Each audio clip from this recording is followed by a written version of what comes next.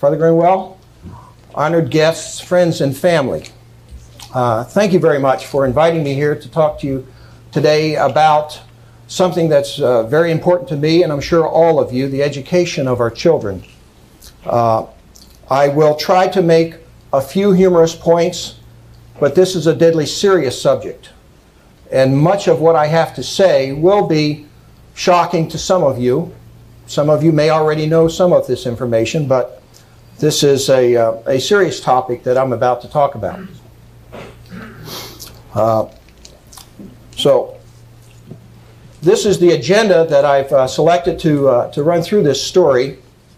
I want to talk about the origins of education reform for a few minutes, how we've churned up this, and now how education reform works, and then I'll discuss how this education reform does harm to our children. I will attempt to use a technique that I was taught years ago when I was an instructor at the Army Engineer School at Fort Belvoir, and that is, tell them what you're going to tell them, and then tell them what you told them. Okay? So I'll try to stick to that very simple technique. So here's what I'm going to tell you. I'm going to tell you about how things have changed in education over the last, say, 150 years or so, and how things are changing quite dynamically as time compresses here at the end of last century and the early stages of this century. Okay, let me round out a little bit of my biography to tell you some things about myself that will be pertinent to this presentation. I was a career Army officer. I retired at 20 years as a major. I then moved into the aerospace industry, and after a couple of job changes, I ended up in Montgomery County, Pennsylvania. And I'm thinking, at this point in my life, I've been bouncing around the world for 20-some years.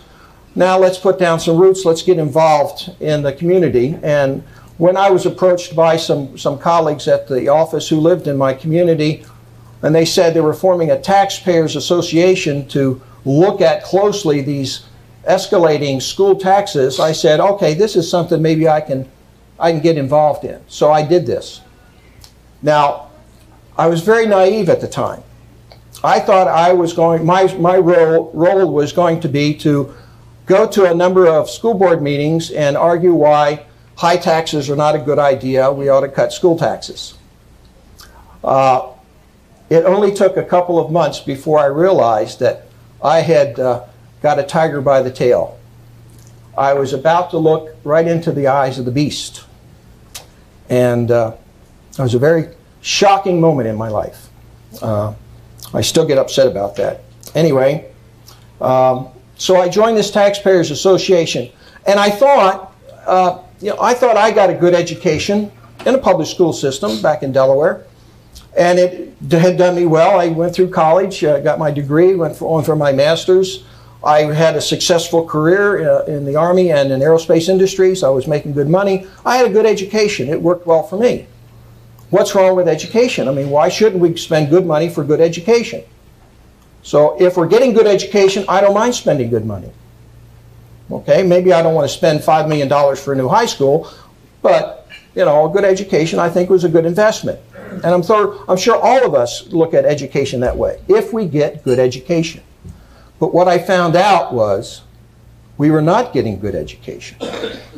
I found out, as many others had found out, that there was an intentional program to dumb our children down, to take our children away from us, to steal their ideals, to steal their beliefs, and in place of those ideas, put in really bad ideas.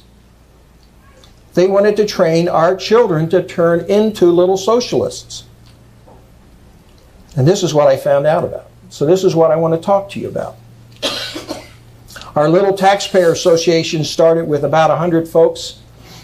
And after about a year and a half, and of course I have a big mouth, so they made me president. After about a year and a half, 2 years, we had 1,500 members in our little taxpayers association.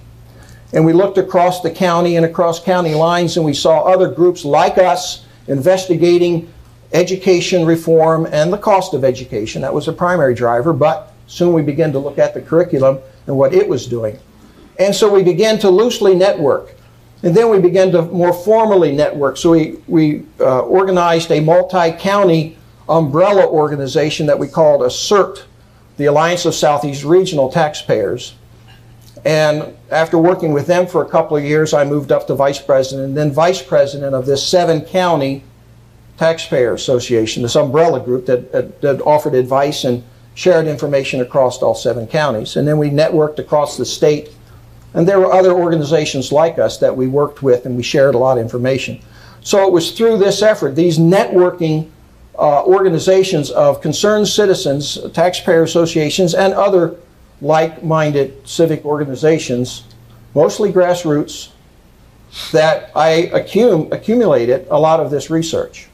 I also then branched out and worked with other folks across the nation. And what I found was the pattern was the same.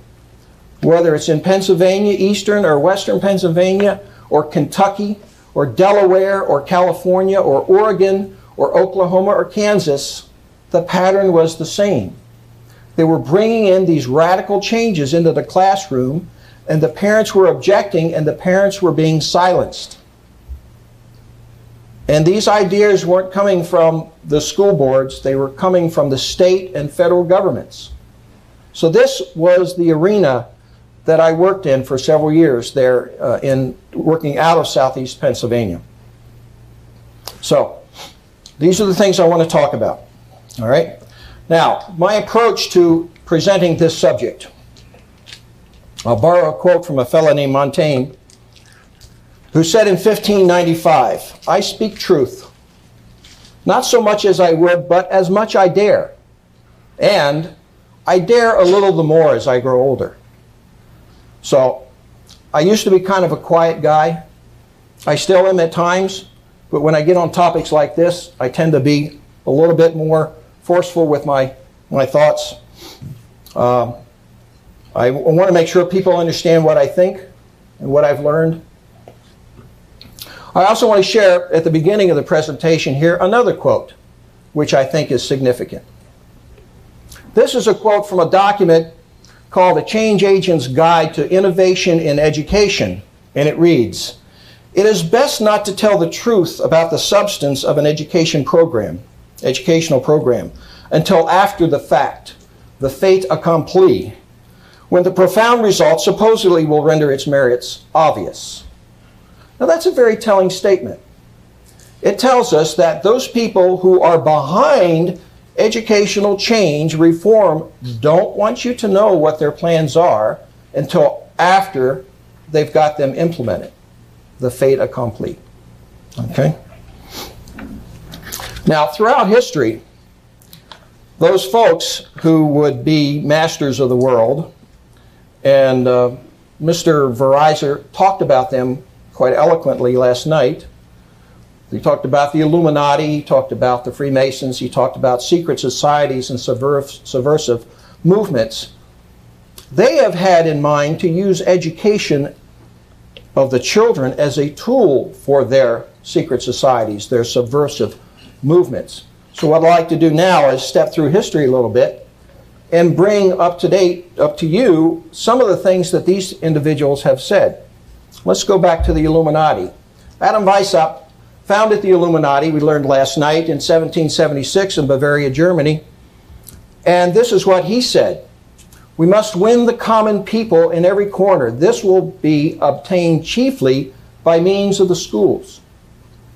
Okay? So, the mastermind behind the Illuminati, who was quite a brilliant man, and let me make this point right now. The people that are doing this are quite brilliant.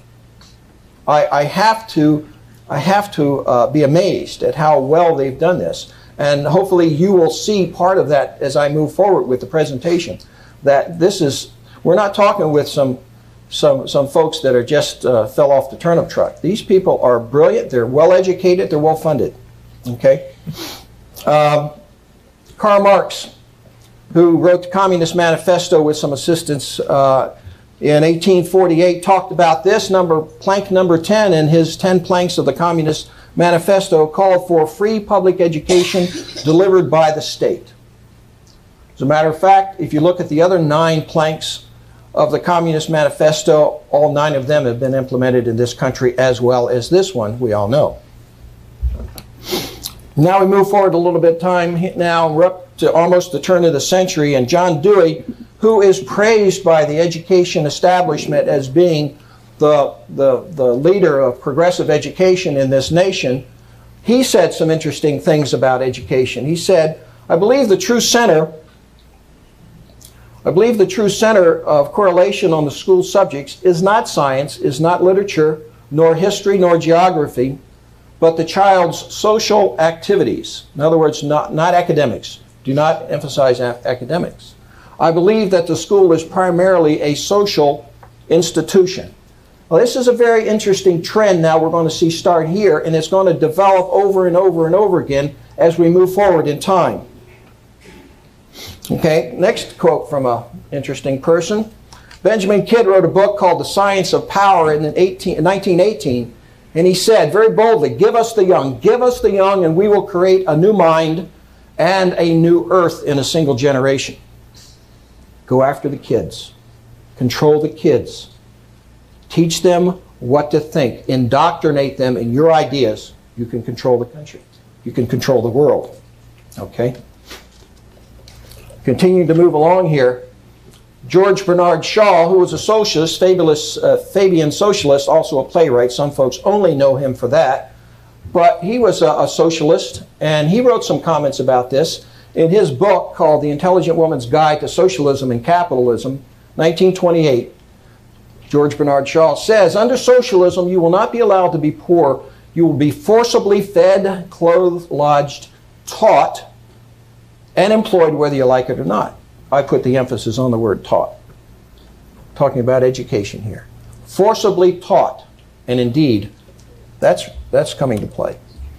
Next time, we move a little bit forward here. Now in a book by George Counts in 1932 called Dare the School Build a New Social Order, he says teachers should deliberately reach out for power and then make the most of their conquest so that they could influence the social attitudes, ideals, and behavior of the coming generation. Again, this constant theme of social activities and behavior and ideas and ideals. Okay? Next, now in 1933, H.G. Wells, who most people know only as a science fiction writer, but he was also a prominent socialist in the New World Order movement in these days, writes in 1933 in his book, The Shape of Things to Come, no revolution could be a real or assured revolution until it has completely altered the education system of the community. Again, grab the school system. Now, let's look at this note above here. I've had this quote for several years, but I think it plays a more prominent role today than maybe a month ago, 2 months ago. Notice that where I got this quote, H.G. Wells, in his book, he also predicts that the New World Order in about 50 years, that would be in the late 80s, we're a little bit late, is going to come out of some events in Basra or Iraq. So the activities in the Middle East that we're seeing played out today, it's suggested that these have been planned for a number of years. Indeed, I can share with you many other quotes that can date the activities in the Middle East right now back 130 years. Albert Pike, a 33-degree Mason and a high member of the Illuminati, wrote about that. He wrote the strategy for the next century, the 20th century that just passed. And he talked about fomenting the Russian Revolution, World War I, II, and III. And World War III would be played out in the Middle East, according to Pike, in the 1860s, which is when he wrote that. Interesting stuff, huh? Okay, next quote here. Not a quote, but paraphrased. Adolf Hitler, in the mid-30s, said, "Give me the children for 2 years and I will have them for life." Again, come after the kids. Now, Communist Party in the United States, at their convention in 1936, Earl Broder, who I believe was their candidate for president, said, "Whoever wins the youth wins the future of America." another statement about that. Okay. And now we've got the NEA, who's been on board with us for a number of years now. In the late 70s now, writes in their journal, the National Education Association Journal. Now we're starting to see this theme of international politics and promoting world government under the UN. As you teach about the United Nations, lay the ground for a stronger United Nations by developing in your students a sense of world community. The United Nations should be transformed into a limited world government. The psychological foundations for wider loyalties must be laid. Loyalties of the children, wider than loyalties for their country, international loyalties. Loyalty to a world government. That's what we're talking about here. Okay? Teach those attitudes that will result ultimately in the creation of a world citizenship and world government. See where this is going, folks? Okay. So, what's been going on now? Have we been asleep for the last 150, 200 years? These folks have been telling us that they're going to come after our kids. Granted, a lot of this information is suppressed. You don't see this kind of information on CNN, ABC, CBS, etc. You don't see it in Time or Newsweek. The information is out there. You have to hunt for it. Okay? All right. So what happened? We're now at the end of World War II. We've got reading comprehension is starting to decline. So what's going on here? Well, the U.S. Congress, in particular the House of Representatives, in the early 1950s started to do something about this. We had the House Committee on Un-American Activities, which did quite a lot of information to find out about the communists infiltrating our government and state departments, things like that. But we also had in the House a special committee that was called to investigate tax-exempt foundations. The chairman of this committee was Carroll Reese from Tennessee. He selected Norman Dodd as his director of research. And what I have now, I'm going to quote from, is the Dodd report. And let me make some quotes, and I'll tell you a story about how I got this report, which is kind of interesting. So the time frame is 1953 is when the research started, and it finished up in April or May of 1954, and Mr. Dodd rendered his report to the Reese Committee. I have the extract of that, the executive extract from that I'll be quoting from, and I'll throw the quotes up on the screen here for you to read. But he interviewed leaders of the big tax-exempt foundations, and we're talking about Ford, Rockefeller, Carnegie, those kinds of big foundations, because there appeared to be an effort by these foundations to use their money and their influence to start to do things that were not good for our country, and in particular in the areas of education. So Mr. Dodd did his research, and he found some interesting things. And I'm going to read here from page 7, and I'll put it up on the first part of it here on the screen. Now, what he found was that grants made by the foundations, chiefly Carnegie and Rockefeller, he later talked in detail about Ford and others, but here he's talking about how these grants from these tax-exempt foundations are using their money directing education in the United States towards an international viewpoint. Now, we just heard that's what the teachers union was supporting as well, the United Nations and things like that. He also says that they're using these funds to decrease the dependency of education upon the resources of the local community and freeing it from many of the natural safeguards. In other words, move away from local control of the school district and move towards county, state, federal control of your school district. Okay? They're experimenting with their funds, trying to promote that. He continues, these folks are changing both school and college curricula to the point where they sometimes denied the principles underlying the American way of life. Now they're teaching in high school and in colleges ideas that are against our way of life. That's what we're talking about here. And lastly, financing experiments designed to determine the most effective means by which education could be pressed into service of a political nature, using the schools to bring about political change. Are you feeling uneasy? I feel a little sick to my stomach when I think about what they've done to our country. Okay? Mr. Dodd concludes his report with the following words. It seems incredible that the trustees of a typical American fortune created foundations should have permitted them to be used to finance ideas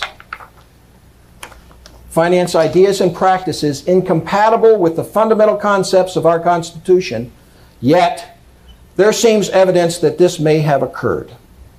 So they're actively working against our Constitution, our Republic. Okay. Reported to the House of Representatives, to this select committee studying foundations. What happened to this information? It was buried. It was immediately buried because the conspirators have infiltrated all aspects of our government, all aspects of our society. The secret societies and the subversive organizations talked about last night are alive and well, and they are throughout our society, throughout the world, in fact. Okay? But now more evidence starts to build. Okay? We still have people complaining about the schools, but now it becomes a little bit more. And a book is published in 1955 called Why Johnny Can't Read. Somebody finally steps up and writes the book, says, hey, our kids are not being taught academics. Johnny can't read. Why can't he read? They could read quite well in the 19th century, in the 17th century. They could read the classics. Matter of fact, the Federalist Papers, which were a series of articles doing the analysis of the new pending Constitution that just been written or just been approved in 1789, very detailed, very difficult to read today for a lot of high school and college students. The average farmer could read those documents in the 1790s. That's how well reading was then, and it has gone downhill. And that downhill drop has been deliberate. That's what we're talking about. So there's an awareness now. And the government is going to say, well, okay, all right, we're going to have to do something. We're going to have to help education in this country. Then some other things happen. Sputnik goes up. All of a sudden, as a nation, we say, the Russians are smarter than us. They put they put a satellite in space before we did. There's this big scare that we're no longer as educated as some other countries, for example, the Soviet Union. So what's going on? There's a lot of concern. There's a big scare. We've got to do something about education. We have to reform education, right? So Congress abides by that demand. They come up. It takes a while, but in 1965 we get the Elementary and Secondary Education Act, a major education reform funding document, and it's been with us ever since. We refund this monster every year. It's set up into about 10 different titles. Each title, Title 1, 2, 3, 4, etc., deals with a different major subject. Title 3, for example, is for handicapped and impaired students. Maybe Title 7 is educational laboratories, etc. It's broken apart like that. I'm not going to dwell on it, but know that it's there. It was set up for us in 1965. We refund this every year. Okay? So what does it do? Well, this is the education reform that they've been leading us to. Okay? They have degraded education till we yell for reform. Now they're going to give it to us. We'll talk in detail about how this is implemented in the next phase of the presentation. Before we get into the reform part, let's also talk a little bit about how the teachers are prepared for this kind of stuff as well. In the 1960s, 65 through 69, there was a research program at Michigan State University called BSTEP, Behavioral Science Teacher Education Program. Okay? This is yet another tentacle of the beast. This is, let me tell you what it is. Okay? The objectives of BSTEP: develop a new kind of elementary school teacher, a clinical practitioner, not a conveyor of knowledge, a clinical practitioner that assumes that there's a patient and the patient is ill. Okay? Going to use research and clinical experience in all decision making as part of training teachers and then having teachers learn how to execute that in the classroom. Educational laboratories produce curricula based on behavioral sciences. Again, this idea of changing how people behave. Not allowing them to acquire knowledge, changing how they behave. That's the thrust of education for the last 50 years. Okay? And teachers are to be trained to give comprehensive aid to a client or patient. That's the theme of it. The overall objective, the ultimate objective of B-STEP, the training of the teachers, was to mold America's public education system into a tool for future society planning. Okay? Now, they've implemented this in virtually every teacher college in this nation. This is how our teachers are trained, in this kind of thinking.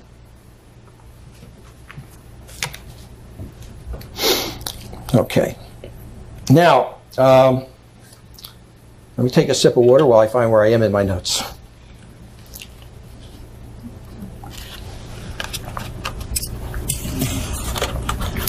Okay, things have been developing now for a number of years. We can see it's obvious now, there's a decline in our education system. People aren't able to read as well. Johnny can't read. We've asked for help. Congress is obliging. They're working all kinds of things in the background, move control away from the parents, from the local school board, do kinds of things, get them thinking international, world citizenship and things like that. Okay? So the pattern is developing and it's about to go into full swing. Okay? Let me describe what the process is. Okay, here's the recap. Just talked about that. We're going to modify attitudes, behavior, values, belief system. They're going to control the teachers. They're going to control the curriculum. They're going to use public funds in public schools to execute this. Okay? All right, here's the process. First thing is they create the problem. Normally that doesn't show up, but I put it out there because I want to emphasize that. They created the problem. Now they're going to come in here and they're going to do things like help us establish educational goals. Now they're going to ask Carnegie Foundation to come in and help us establish those goals for education. Now what's wrong with that picture? Didn't Mr. Dodd just report to Congress that Carnegie is one of those foundations that's using their millions of dollars to help bring about negative changes in the structure of education in this country? And we're going to ask them to help us reform? That's what's wrong with this picture. After they establish the goals, now they're going to first suggest, then require that we assess those goals. We give assessment tests to our students to see how they're doing meeting these goals. And then they won't meet the goals right away, so we'll have to remediate and then reassess. This is the pattern. Now, no matter what they call it, this is the blueprint behind it. Come up with some standards, national scholastic standards. They generally drop the word scholastic, maybe throw it in there for looks, but it's not about academics that we're talking about. National standards, national goals, state goals, come in with a curriculum, train the kids, assess the kids, then remediate them and reassess. Okay? This is the pattern. You'll see it over and over and over again. In Pennsylvania, they called it Educational Quality Assessment, EQA. Pennsylvania was one of the vanguards of the states to implement this kind of a process, mainly because it was a big state and also a union state. We used to have a lot of steel business in Pennsylvania. Now we got a lot of teachers. Okay, that's the big union in Pennsylvania now, teachers union. They've got the right to strike, things like that. Very, very powerful force in government in the state of Pennsylvania, and they dominate the education scene. And they are part of this. They're one of the tentacles of the beast. Okay? So it was piloted in Pennsylvania. But also aspects of this was piloted in other areas. I'll talk about Michigan as an example in a few minutes. Okay? All right, so they create the problem. They started years ago. They did the Dick and Jane Reader, the look-say, look at a word and say it, you know, minimize, de-emphasize phonics. So they did that. Now they're coming in very strong with this. Okay? And like I said, in Pennsylvania it was called outcome-based education, or OBE. And some of you may have heard that expression. It comes under different names, but it's the same thing no matter what it's called. Okay? All right, so we finally have got a problem, and they're going to help us come fix it. All right, and this is what I call the Professor Harold Hill effect. Now, does anybody know Professor Harold Hill? A couple of folks, okay? Those of you who are familiar with the Broadway show and later the movie called The Music Man, Professor Harold Hill was the lead player. He was the main character in The Music Man. And what was he? He called himself a professor of music, right? He was a con artist, right? And he came into town right there in River City. And what he did is he came in, he assessed the situation, and he creates a problem. Oh, you got trouble right here in River City, right? He creates the problem. Why? So he can sell them his solution. This is what the government does to us over and over and over again. They created the problem in our education system. Why? Because they want to sell us their solution. And guess what? The solution is worse than the problem. And it keeps getting worse. And we keep saying, give us more education reform because it's going down. And they do, and it goes down faster. That's their plan. This is the things that I found out. Okay. Let's take a look at some of these examples of the kinds of goals that they want us to adopt and then to implement in our schools. These are the goals that we established in Pennsylvania. Some variation of this list is in every state. Okay? Quality goals of education. First one, self-esteem. Now, moms and dads, do you want your children to have self-esteem? Everybody nod your head, yes. Yes, you want your children to think well of themselves, right? You think they think well of themselves because they're excelling in their academics. That's not what it means. I'll tell you what it means in a few minutes. Tolerance towards others. Should we have tolerance towards others? Yes, that's a Christian value. Basic skills. Well, certainly you want to have basic skills. Can anybody argue with anything on this list? No, you can't. And that's why the list reads like this. We throw this list up in front of some skeptical parents and say, don't you want to have vocational knowledge? Number 8, don't you want to have creative activities? Number 7, da-da-da-da-da-da. Can you see all of these? Coping with change. Don't you want your child to be able to change in this dynamic world that we live in? Don't you want them to be able to bounce back and things like that? All of these sound like things we want. They aren't things that we want. Let me explain. I'm going to take 2 of these and digest them for you so you know what they mean when they say this. Okay? Let's take the first one. Self-esteem. Self-esteem means what the child thinks about themselves, and they think good about themselves if they perform well in their academic studies. And this is what you and I want it to think, want it to mean. Okay? That's not what self-esteem means. What we have is their actual document. I've got a document on a table here somewhere called the EQA Inventory. EQA, Educational Quality Assessment Inventory. That's the term they use to describe the methodology behind the practice of these goals. Okay? We looked it up in self-esteem. This is what they say. Self-esteem deals with the locus of control of the child, whether the child is internally motivated, a rugged individual, a self-starter, or externally motivated. Tends towards collectivism, goes with the flow. Guess what the state standard is? Collectivism. Not individual, not rugged self-starter, not one who thinks for themselves, but rather one who thinks collectively, goes with the flow. That's what they consider to be high self-esteem. Okay? It's got nothing to do with academics. It has to do with the behavioral term called locus of control, internally or externally motivated. Citizenship, another one of the examples. Okay, citizenship.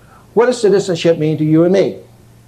Well, it means that the student, the potential citizen of the state, county, nation, etc., knows about the structure of the government that they have, how they are to participate in that government, their role, their responsibility, the roles and responsibilities of various civic organizations in their government and things of that. That's what you and I think about citizenship maybe, right?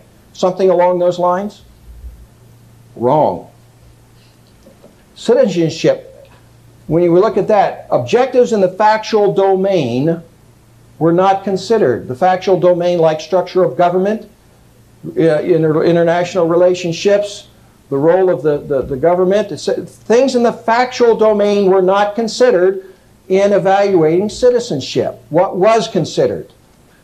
The document goes on to read, the psychological threshold is used to evaluate citizenship. What does this mean? What does threshold mean? It tells us threshold is a set of conditions necessary to bring about change. They call it citizenship. I call it brainwashing. But that's what the goal is. They don't publish this inventory, this analysis of what these goals stand for. They just want you to think that it stands for something that sounds like it ought to stand for that. When they say they want more classes, more curriculum that emphasize citizenship, what they're talking about is instruction for the children that helps them evaluate in each individual child where that child will change. They find that point in that child's psychological makeup and they score it. This is where that child will change without resistance. Perhaps even without the child knowing that they're changing. So this is what they're about. Okay? These are just two. We could go on and on. There's 10, 12 others like this. Now, do they have a class called citizenship?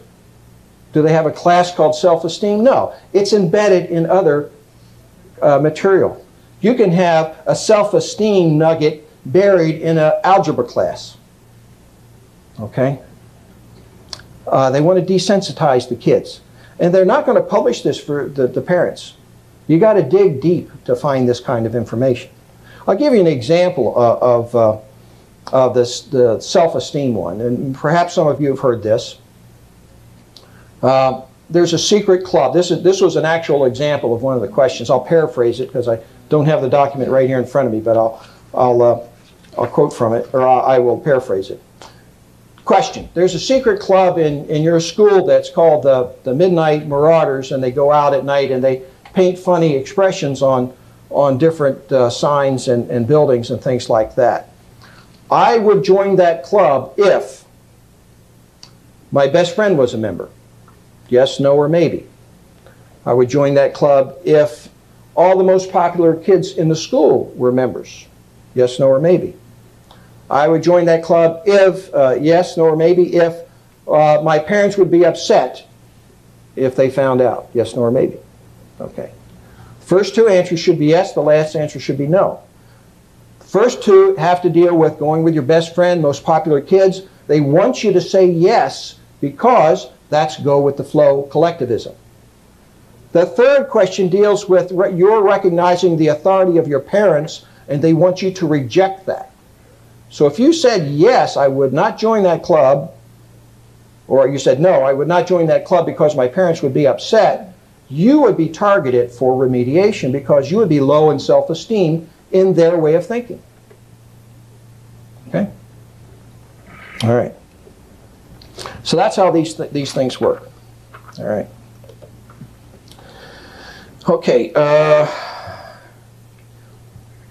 Next slide is, we'll talk a little bit here about curriculum laboratories, and validated curriculum. Okay.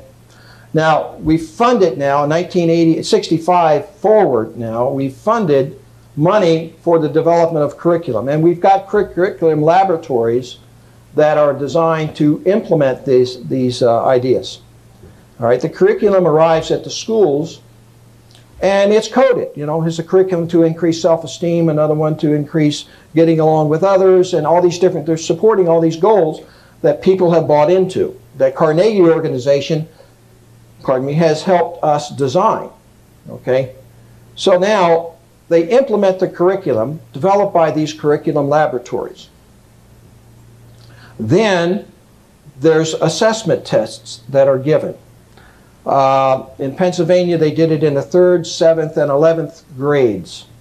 Everybody, 3rd grade got it, everybody in 7th grade got it, everybody in the 11th grade got it. Okay? All right.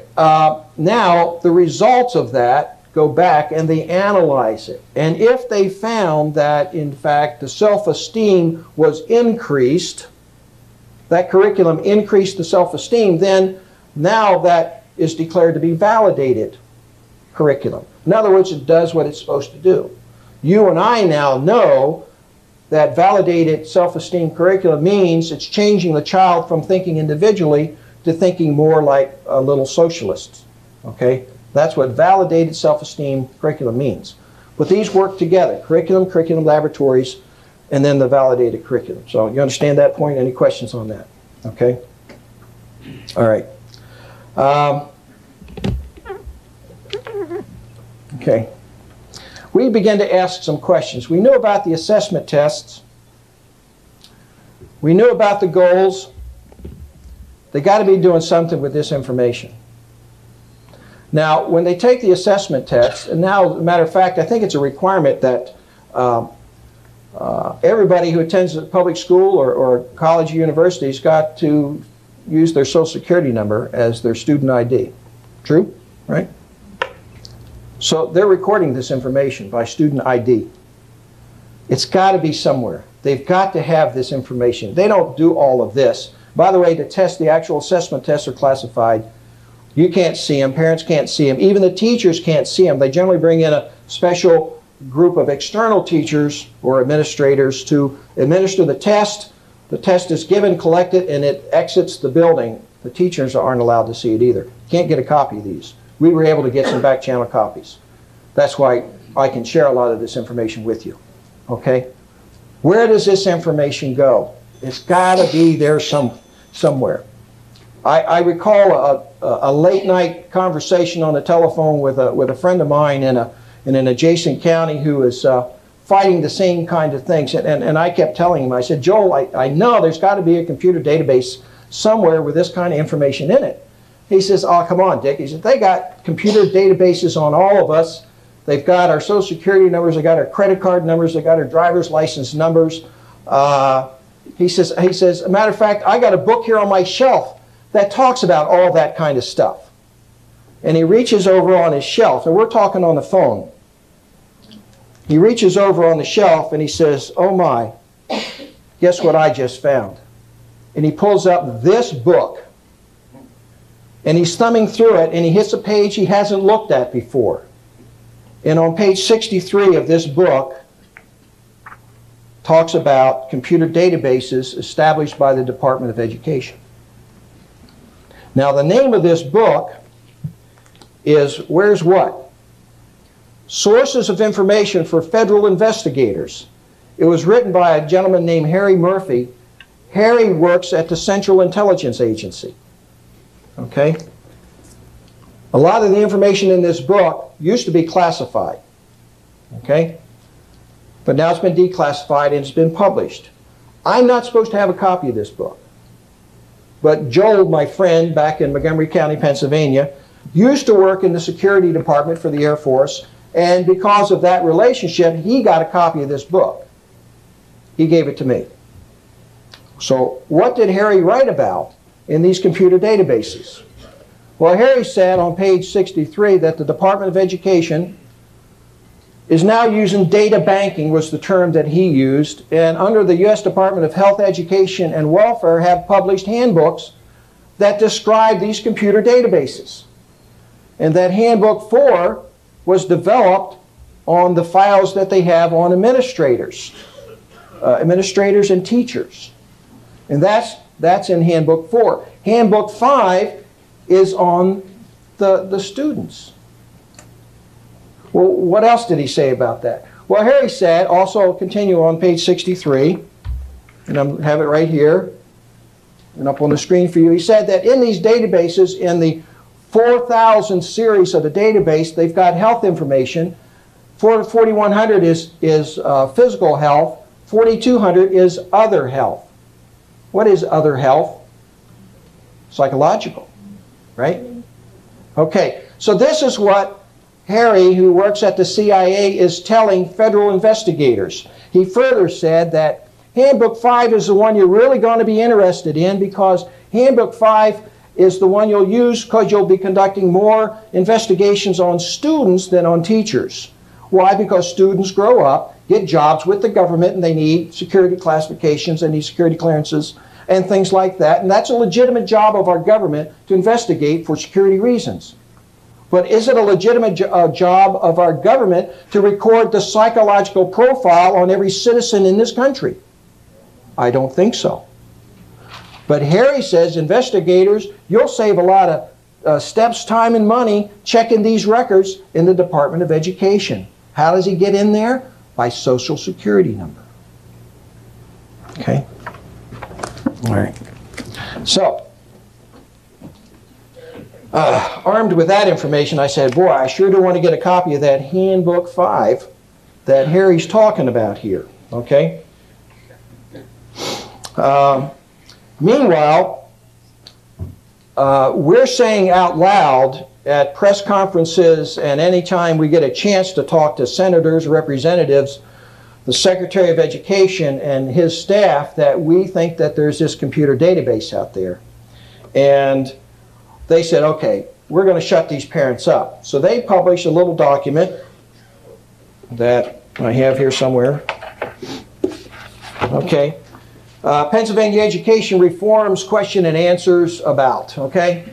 Little thing like this. You know, 100 questions on our education reforms. And in here, question number 19 says, is there a data bank at the state or federal level which will keep state assessments results on individual students? Their one-word response, no. Well, wait a minute, the CIA is accessing something.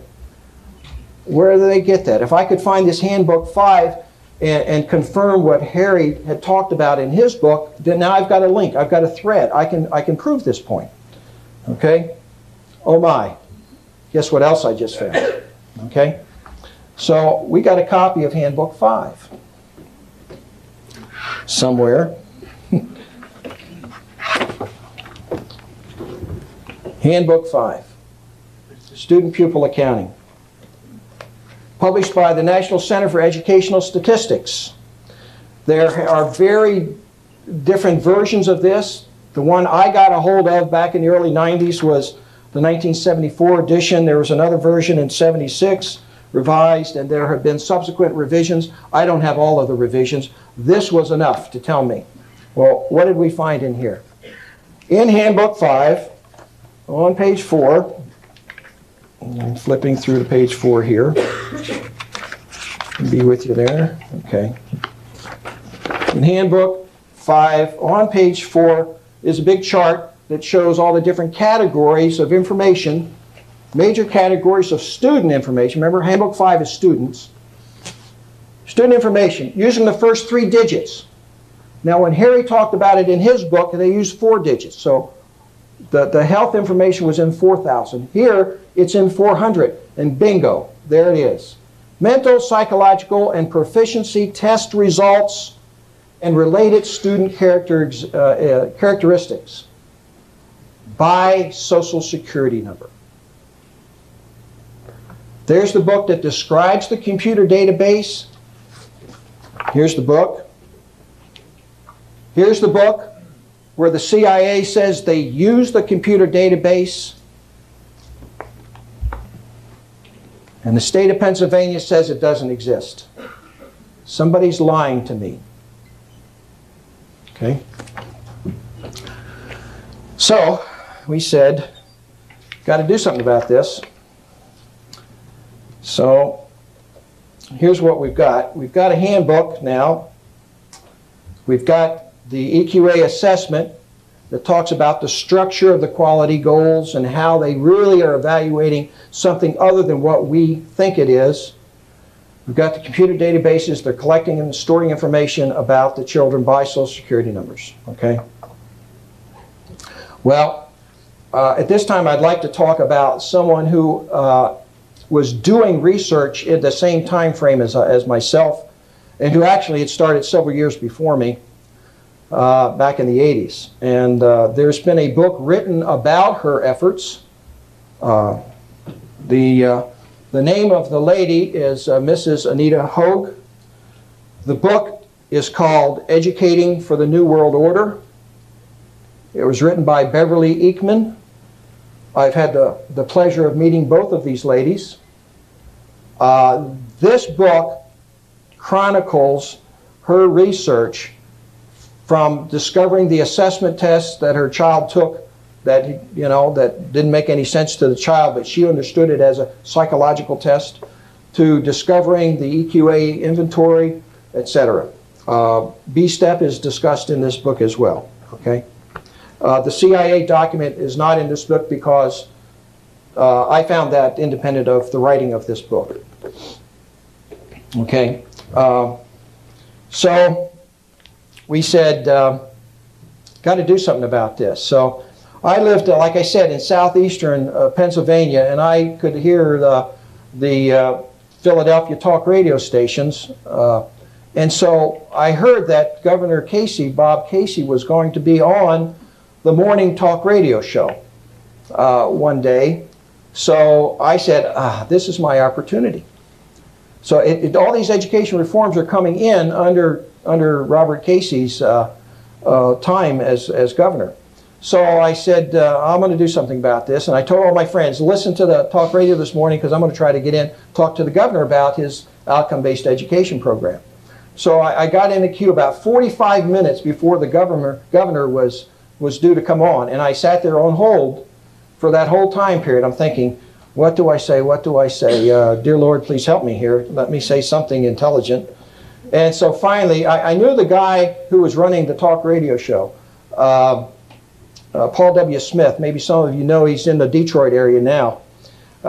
He didn't he didn't care much for us radical right-wing Christians, you know. We were to be subdued as quickly as possible. So I know when I got on the air, I would only have maybe 15 seconds to make my point before he'd pull the plug.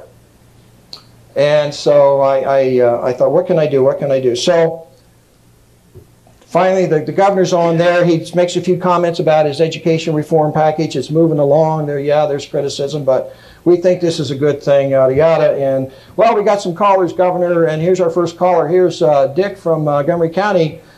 Dick, what's your question for the governor? I said, Governor, thank you very much for taking my call. I have two quick questions. One question is, where is the empirical evidence that says that your educational reform packages actually work and are better for the students? And second question, would you be willing to meet with a group of concerned citizens to discuss this? I got it out in about 12 seconds. And he said, very graciously, he says, let me answer the first question first. I'd be glad to meet with you. Okay, great. Now, to answer to your first question, this is very, very interesting. He said, all the education reformers and big business think it's a good idea. My, that's a very telling statement. The chief executive of one of the larger states in the nation is leaning on education reformers and big business to get his advice about how to restructure education in his state. And let me tell you, big business is in this big time. They need little worker bees. They don't have to think, they just have to do their job and be happy at it. Okay? And I won't go into that, but I could talk for hours on just that point. But and let me make another point that I think about it right now, is you've heard talk about the elimination of the Department of Education. They could do that right now, and that would not stop one thing, because all the main thrust of these educational reforms and the future of educational reform is really at the federal level in the Department of Labor. And there's an excellent book up here by Charlotte Isabite called The Deliberate Dumbing Down of America, and she gets into that topic quite in detail about how this is really evolving into creating the future, not just society, but the future workforce. And what it means is that you will only be allowed to have a select number of professions. You can't just go to school, go to college, and be whatever you want. That's going to be controlled in the future. So education is now evolving into controlling the workforce of the future. Okay? So anyway, we got our invite, or our audience with Governor Bob Casey, and this was like in about the maybe October time frame. We finally got to see him on his calendar in January, I think it was. I invited several individuals to join me. There was a network of us working across the state, and so I invited, in addition to myself, I invited Joel, who helped me with the book that I referred to, the CIA document. I invited Anita Hogue, who had done a lot of the research that, much of the research that this presentation is based on. I invited several other prominent leaders from the grassroots who know what's going on, etc. There was a snowstorm that morning, and Anita Hogue was snowed in her mountaintop town and could not get out, so she was not able to join us, but there were about 8 of us there in the governor's office. And the appointment was for 11 o'clock. And we went over there about 10 o'clock, and we're sitting outside the office in this waiting room. And I'm thinking, what are all the possible scenarios? Now, I mean, they're going to say at the last minute, oh, something's come up, and the governor will have to reschedule, or we'll get in there, and 7 minutes into us meeting with the governor, the phone will ring right on cue. Oh, the governor's been called off to another meeting. There's going to be something happening to pull the rug out from underneath us. We finally got in there about 12:15 for an 11 o'clock appointment. The governor gave us over 1 hour. We showed him things like the CIA document, like the EQA assessment, like Handbook 5. He had never seen these things before. He did not know the story that we were telling. He had never heard that before. Now, mind you, the person at the time who was his senior advisor on educational subjects was one Dr. Helen Wise. She was sitting in the room with us. She never said one word. She was taking notes. But when we showed him Handbook 5, and we said, here, doctor, in Area 4000, we have mental health results from assessment tests. We also showed him that this document, when it was coordinated and published, carried with that the signatures of all of the leads of heads of organizations, educational organizations in the country that went along with this, that participated in the design of this computer database. At the time when this was published, Dr. Helen Wise, whose signature is right here, was the president of the National Education Association. She denied the computer database existed, but her signature is on the book that describes how to use it.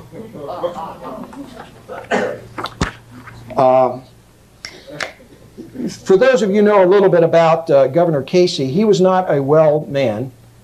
He was, by some standards, a conservative Catholic. He was pro-life. He was also in ill health. And he later had, after he finished his time as governor, he had multiple organ bypass, and then he passed away a year or two after that.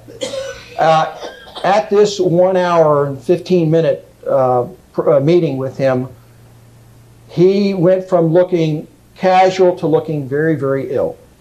He physically looked ill. I think that we really upset him, and I think we really shook him quite a bit. Unfortunately, he did not cancel the reform package, and it went through. It went through, and it's now moving along quite well in Pennsylvania and in other states. Okay. At this point, I want to pause a little bit because I told you what I was going to tell you. Now I want to tell you a couple more stories, and then I want to tell you what I told you. Okay. In the same time frame, in addition to being the president of a local taxpayer association and then a president of a multi-county taxpayer association, I also ran for school board. And I didn't think I was going to win. I wanted to, and I ran like I was going to win, but I wanted to make some points. I wanted to get the level of dialogue about this up at a high level, okay? So, you know, the newspapers send you this form to fill out. You know, what are your points in your platform, you know, this and that and the other, and do you have a quote that summarizes your campaign? This is what I used. Oops, missed a slide there. This is what I used as my quote for my campaign. There are only two kinds of people that like outcome-based education: fools and villains. And I have a low tolerance for both.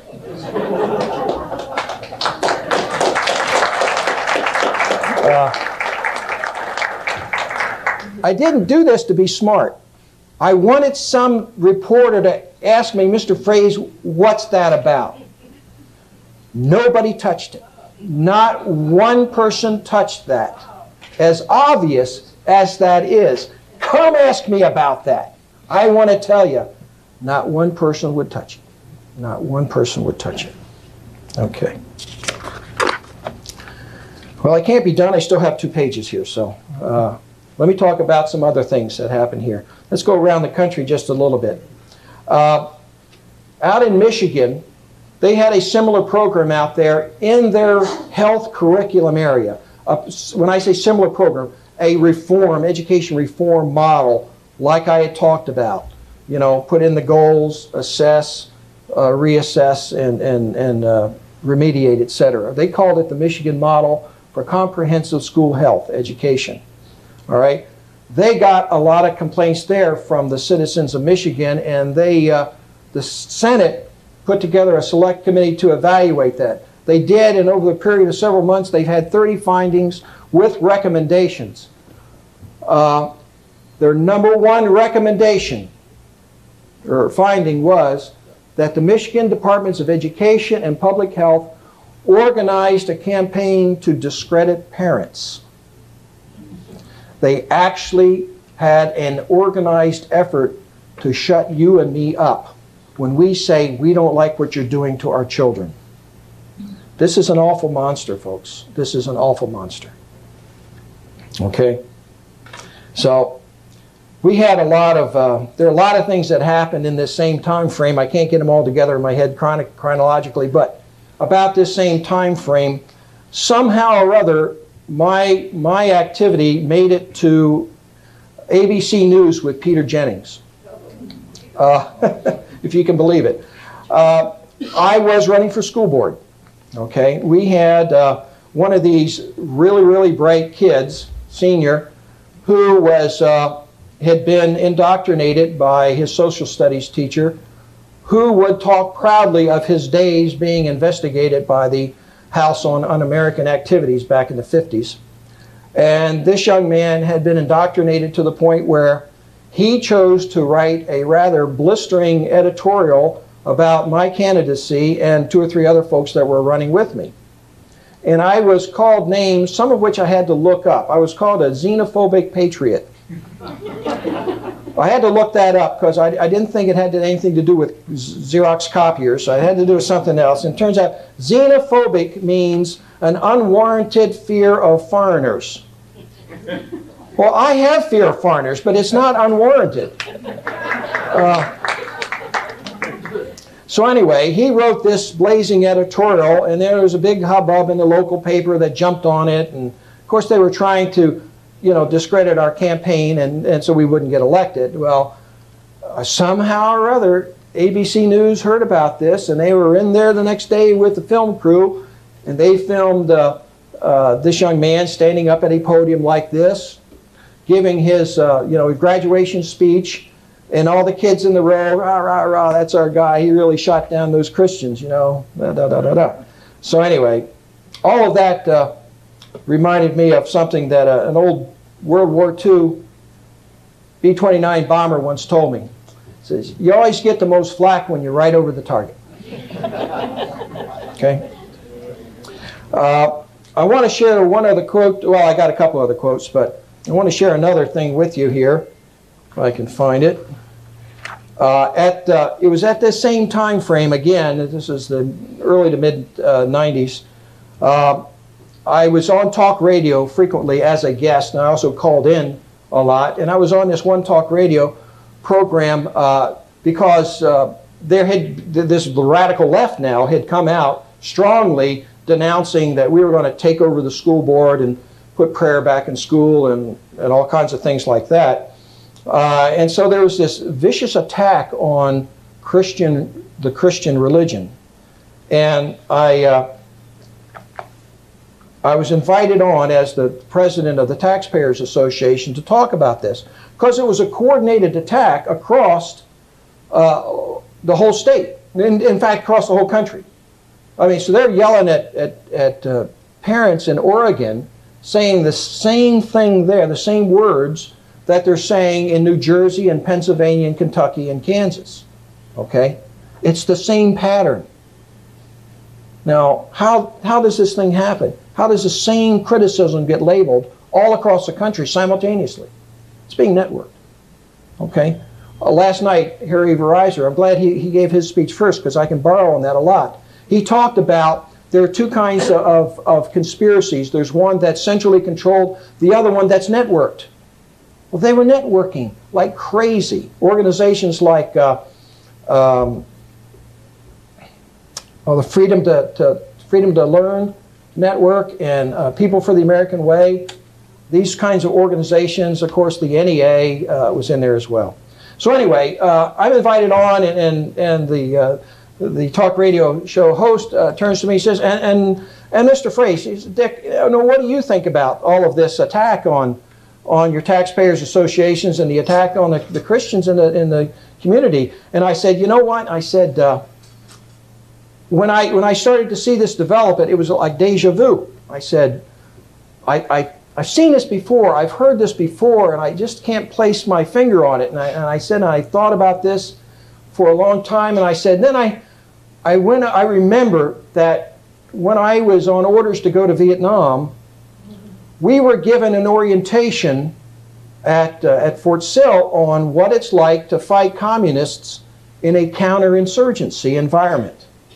So I dug through my old footlocker. I don't have an old footlocker, but that's what I said. I dug through my old footlocker, and I got this old Army manual. Well, it's not an Army manual, but that's the words I used, okay? And now I'm on the radio, okay? I'm on the radio saying all this, and now I said, and let me quote from this document. I think I have a slide for this so you can read along with me. You must work until religion is synonymous with insanity. You must work until the officials of city, county, and state governments will not think before they pounce upon religious groups as public enemies. Now, the document that I'm quoting is Brainwashing, a synthesis of the Russian textbook on psychopolitics. And he says, Mr. Frase, are you saying that there's communists operating in Montgomery County? I said, no, Daryl. They're not communists operating in Montgomery County. I'm just saying that these people are just using a well-known and documented communist tactic. And by golly, all those folks shut up for about 6 weeks, 10 weeks, till they recovered from that association. Okay. So, where are we now? Okay. Let me summarize. Did you win? No, I did not win. Thank you. Let me tell you what I've told you, okay? There is a method to their madness. It's actually well planned out. They're quite brilliant in the way they've designed this. It's very difficult to fight this. Very, very difficult. They've been doing it for hundreds of years. They've been planning for it and executing it little by little by little for hundreds of years. We can go back easily 200 tonight to 1776. We know that far back. Okay? All right. There's a method to their madness. Their purpose. Their purpose is to indoctrinate the indoctrination of our children into collectivism and to use them to help bring about their new world order.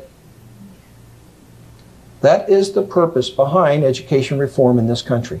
And I might add, most every other country in the world. A footnote. In one of my research documents, this big heavy thing here,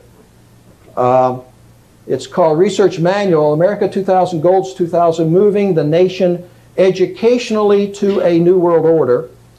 This was compiled and edited by James Patrick. He's a Protestant minister in Indiana. I helped by doing some editing for him on this manual. But in here, for example, you saw at the beginning I pulled up about 10 or 12 quotes. He's got an article in here written by Dr. Dennis Cuddy, 100 pages of quotes about education. Okay?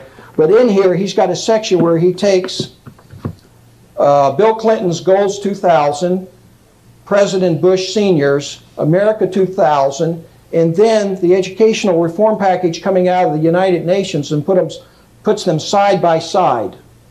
And in many places, they are verbatim, exactly the same words as you step through these documents simultaneously.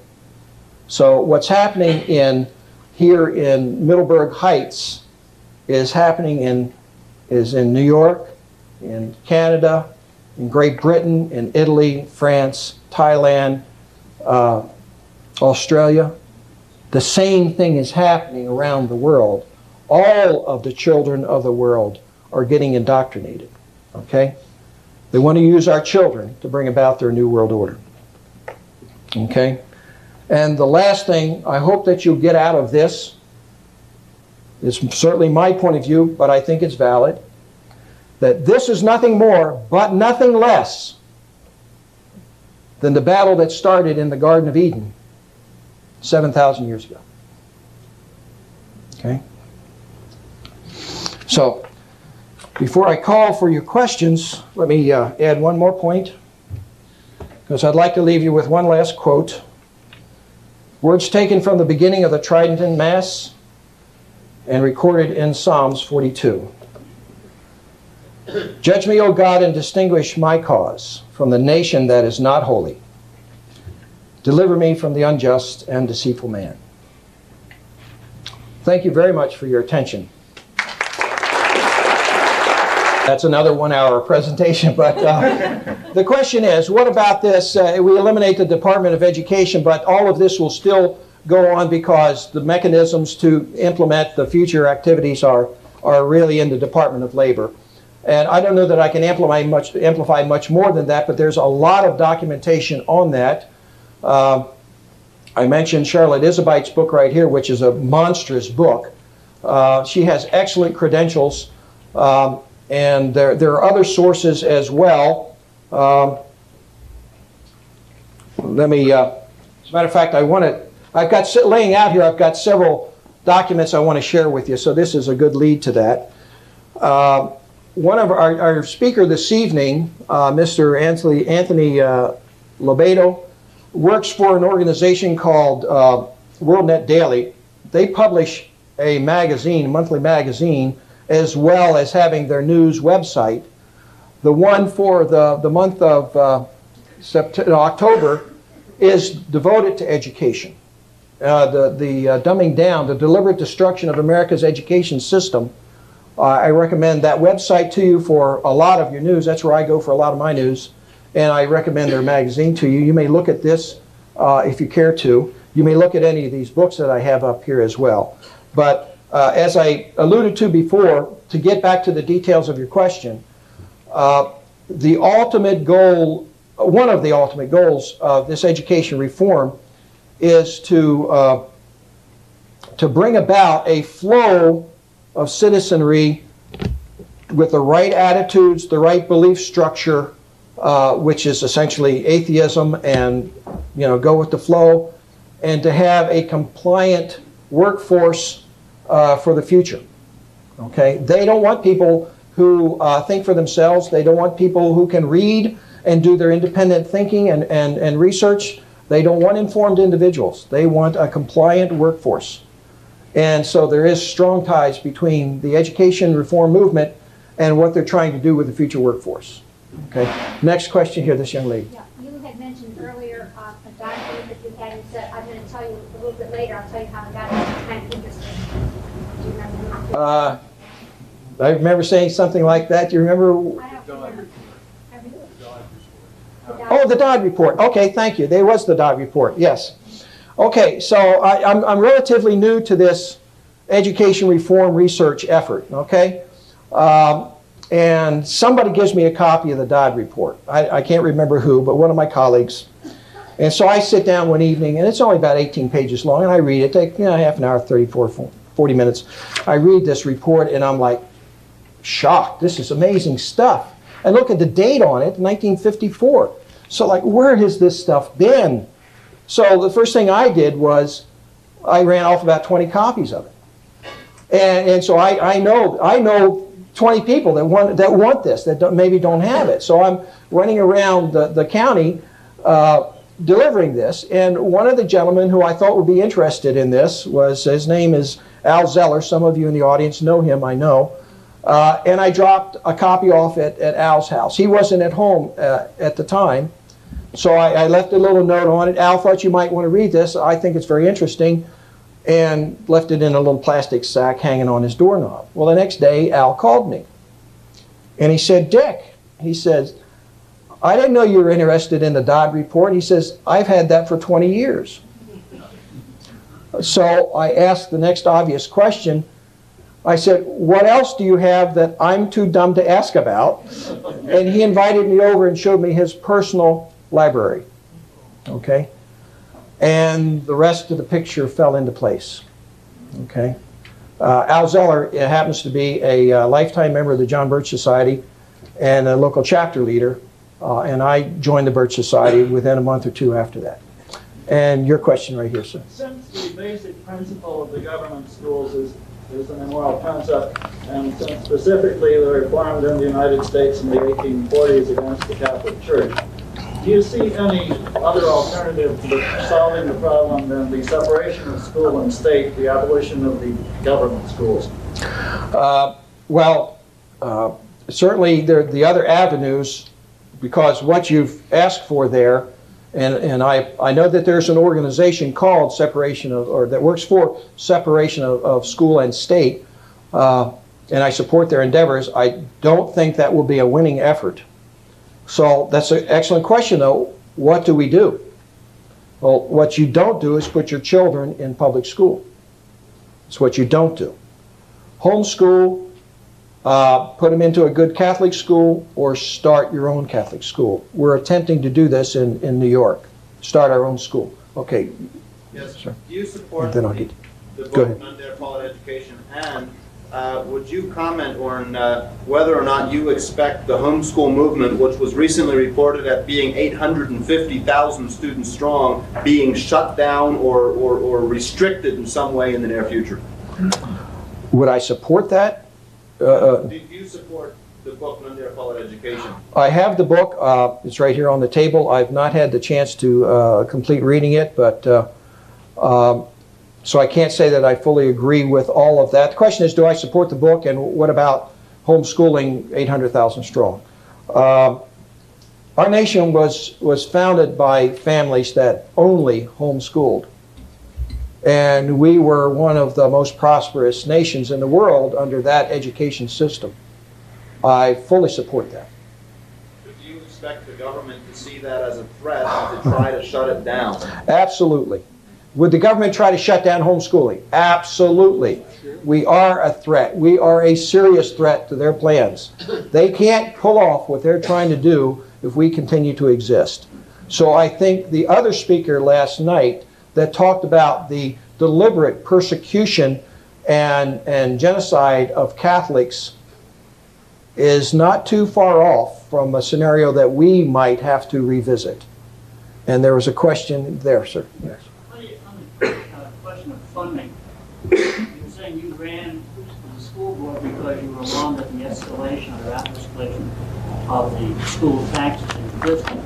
Now, in New York City, it costs over $9,000 a year to educate a student. And the teachers are complaining there that they're underpaid compared to Long Island, where the school taxes are out of sight. And so the solution seemed to be get Uncle Sam to kick in toward this cost. Except that we know that he who pays the fiddle, pays the musician, calls the tune.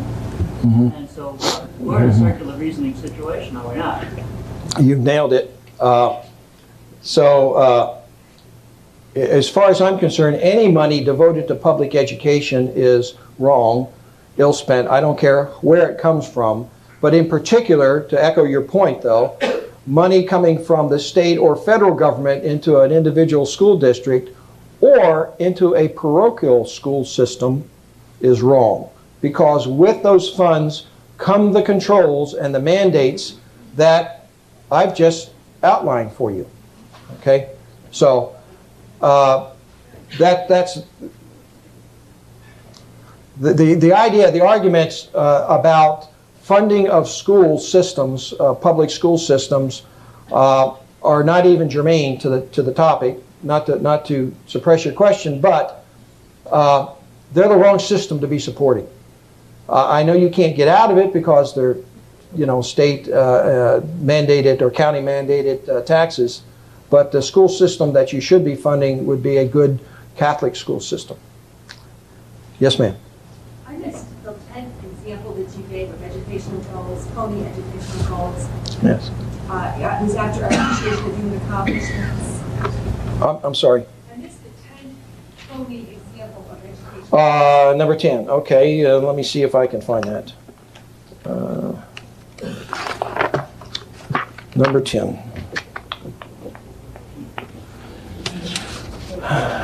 Is it coping with change? It might be. That was one of them. I have the actual document here. It is number 10 is coping with change. And if you'd like to look at the actual 10 and their write-ups, you may look at this at the break. Okay? Yes, ma'am. What would you suggest to us as everyday citizens? What can we do in our local communities to educate people on what is going on? And this, they just don't want to hear it or don't want to believe it. Everything the government does, especially now after everything the government does is they're going to take care of everything and this, that, and the other thing. How can we educate people? That's an excellent question. The question is, what can we do as individual citizens to work in our own communities, in our own sphere of influence, to inform our fellow citizens, et cetera, about the problem with public education. And I say there's a lot we can do. Certainly by being at this forum and listening to my rant and ravings is something, and I appreciate your tolerance of that. But also you take this information and then share that with others. Pray. That should have been first out of my lips. Is the first thing to do. Our Lady and our Lord has told us He will win. He will win. We know that. But He also said there will be pain and suffering along the way. But what I do is I throw out a little tantalizing expression about education and see if somebody bites. And if they bite, I give them something else. And I would say something like, did you know that? And then I give them some ridiculous thing out of this presentation, out of these kinds of facts. Oh, get out of here. They don't do that. Oh, yeah? I can show you the document where the CIA taps into this computer database right now. Well, I don't believe that. Well, here's the book that describes it. You know, here's the book that structures the database. Here's the guy saying federal investigators go use it. You know, I didn't write this. And that information, but we don't. Well, I can make copies of these available and see Don Julius, because I'm going to make some of these available to him. Okay? So there's much that we can do. But take care of your family, take care of those loved ones, and then can try to branch out as far as you're successful. If you hit a wall, bounce back and try someplace else. It's amazing the number of people who are responsive to me. One little story. I've been working at Daimler Chrysler as a consultant now for about 6 years. 5 years ago, I ran into a bleeding heart liberal who voted for Bill Clinton 2 times and who was a Novus Ordo Catholic, and I have been slowly giving him little bits of information on this topic and on many other topics to educate him. And now, you know, he'll see me in the hall. Hey, Dick, you got something else? You know, I read all that other stuff, and now I've almost got him into the Latin Mass. He's almost ready to come to the Latin Mass. But you work on it and you pray. Okay, in the back, Mr. LaVille. Major, first I'd like to publicly thank you for your service to Thank you. this nation and the Vietnam War. Thank you. Thank you. Considering the genocide that has unfolded there in the last 25 years, the blood and treasure we spent there was well spent. Concerning the corporate educational dynamic, Yes. I'm going to throw you a real curveball here. How is it possible, considering the decline in morals and educational standards, that we've seen an increase in productivity in the booming economy? That's a very interesting question. And they account for that a little bit in their plan. I'm going to see if I can find B-STEP here, because that talks to it a little bit. I didn't have a chart for this, so I didn't talk about it in the presentation. But in you may recall that B-STEP is the Behavioral Science Teacher Education Program. Okay, so the majority of the students, they're going to let them fall off the cliff, dumb them down. But they also talk about in B-STEP how there's an elite group that has to be identified, and they will be nurtured and given all the best. Okay? We're going to create a class society, and that's already begun. I can't say that it's in place now, and that's the reason why the economic success. We also have in fact, we have a lot of people in this country who are very, very intelligent, and despite the attempts to dumb down people, some people come through the school system and get education, and they do it because they're gifted by God with the ability to learn. And they do that. And I've seen that over and over again. We also are importing a lot of help from other countries. I see a lot from the Middle East, from India, and from China. They have good technical training in some of these countries, and their elite are allowed to rise to the top. And they're very, very bright people from other countries that are being hired in to big corporate America right now. So that is another reason for this. And you're seeing more and more of that. There's also a major trend. I heard this when I was at General Electric, and I'm seeing it played out in big corporations right now, that in the not too distant future, the white American male will be the minority in business. It will be women and other minorities, include foreigners, that will be in the majority. Maybe not one of them the majority, but those collectively will be more in the industry than the regular white guy. I hope that answers your question. Yes. Oh, okay. Okay, can I take one last question? One last question. On one slide, at 12 items, Yes. item 8 had to do with vocation. Is that part of that plan to train certain people in vocational while we're training all others in in fact, mental sciences? The 12 goals that I put up there, quality goals of education, were those that were used to trigger the big education reform package. Those that followed that got more into the ones that are being implemented today. Those came out in the late 70s and were continued to be used up into the 90s. Now the ones that are going in place to now are tailored to the more of the vocational area. Okay. Thank you very much for your attendance and your interest. Thank you.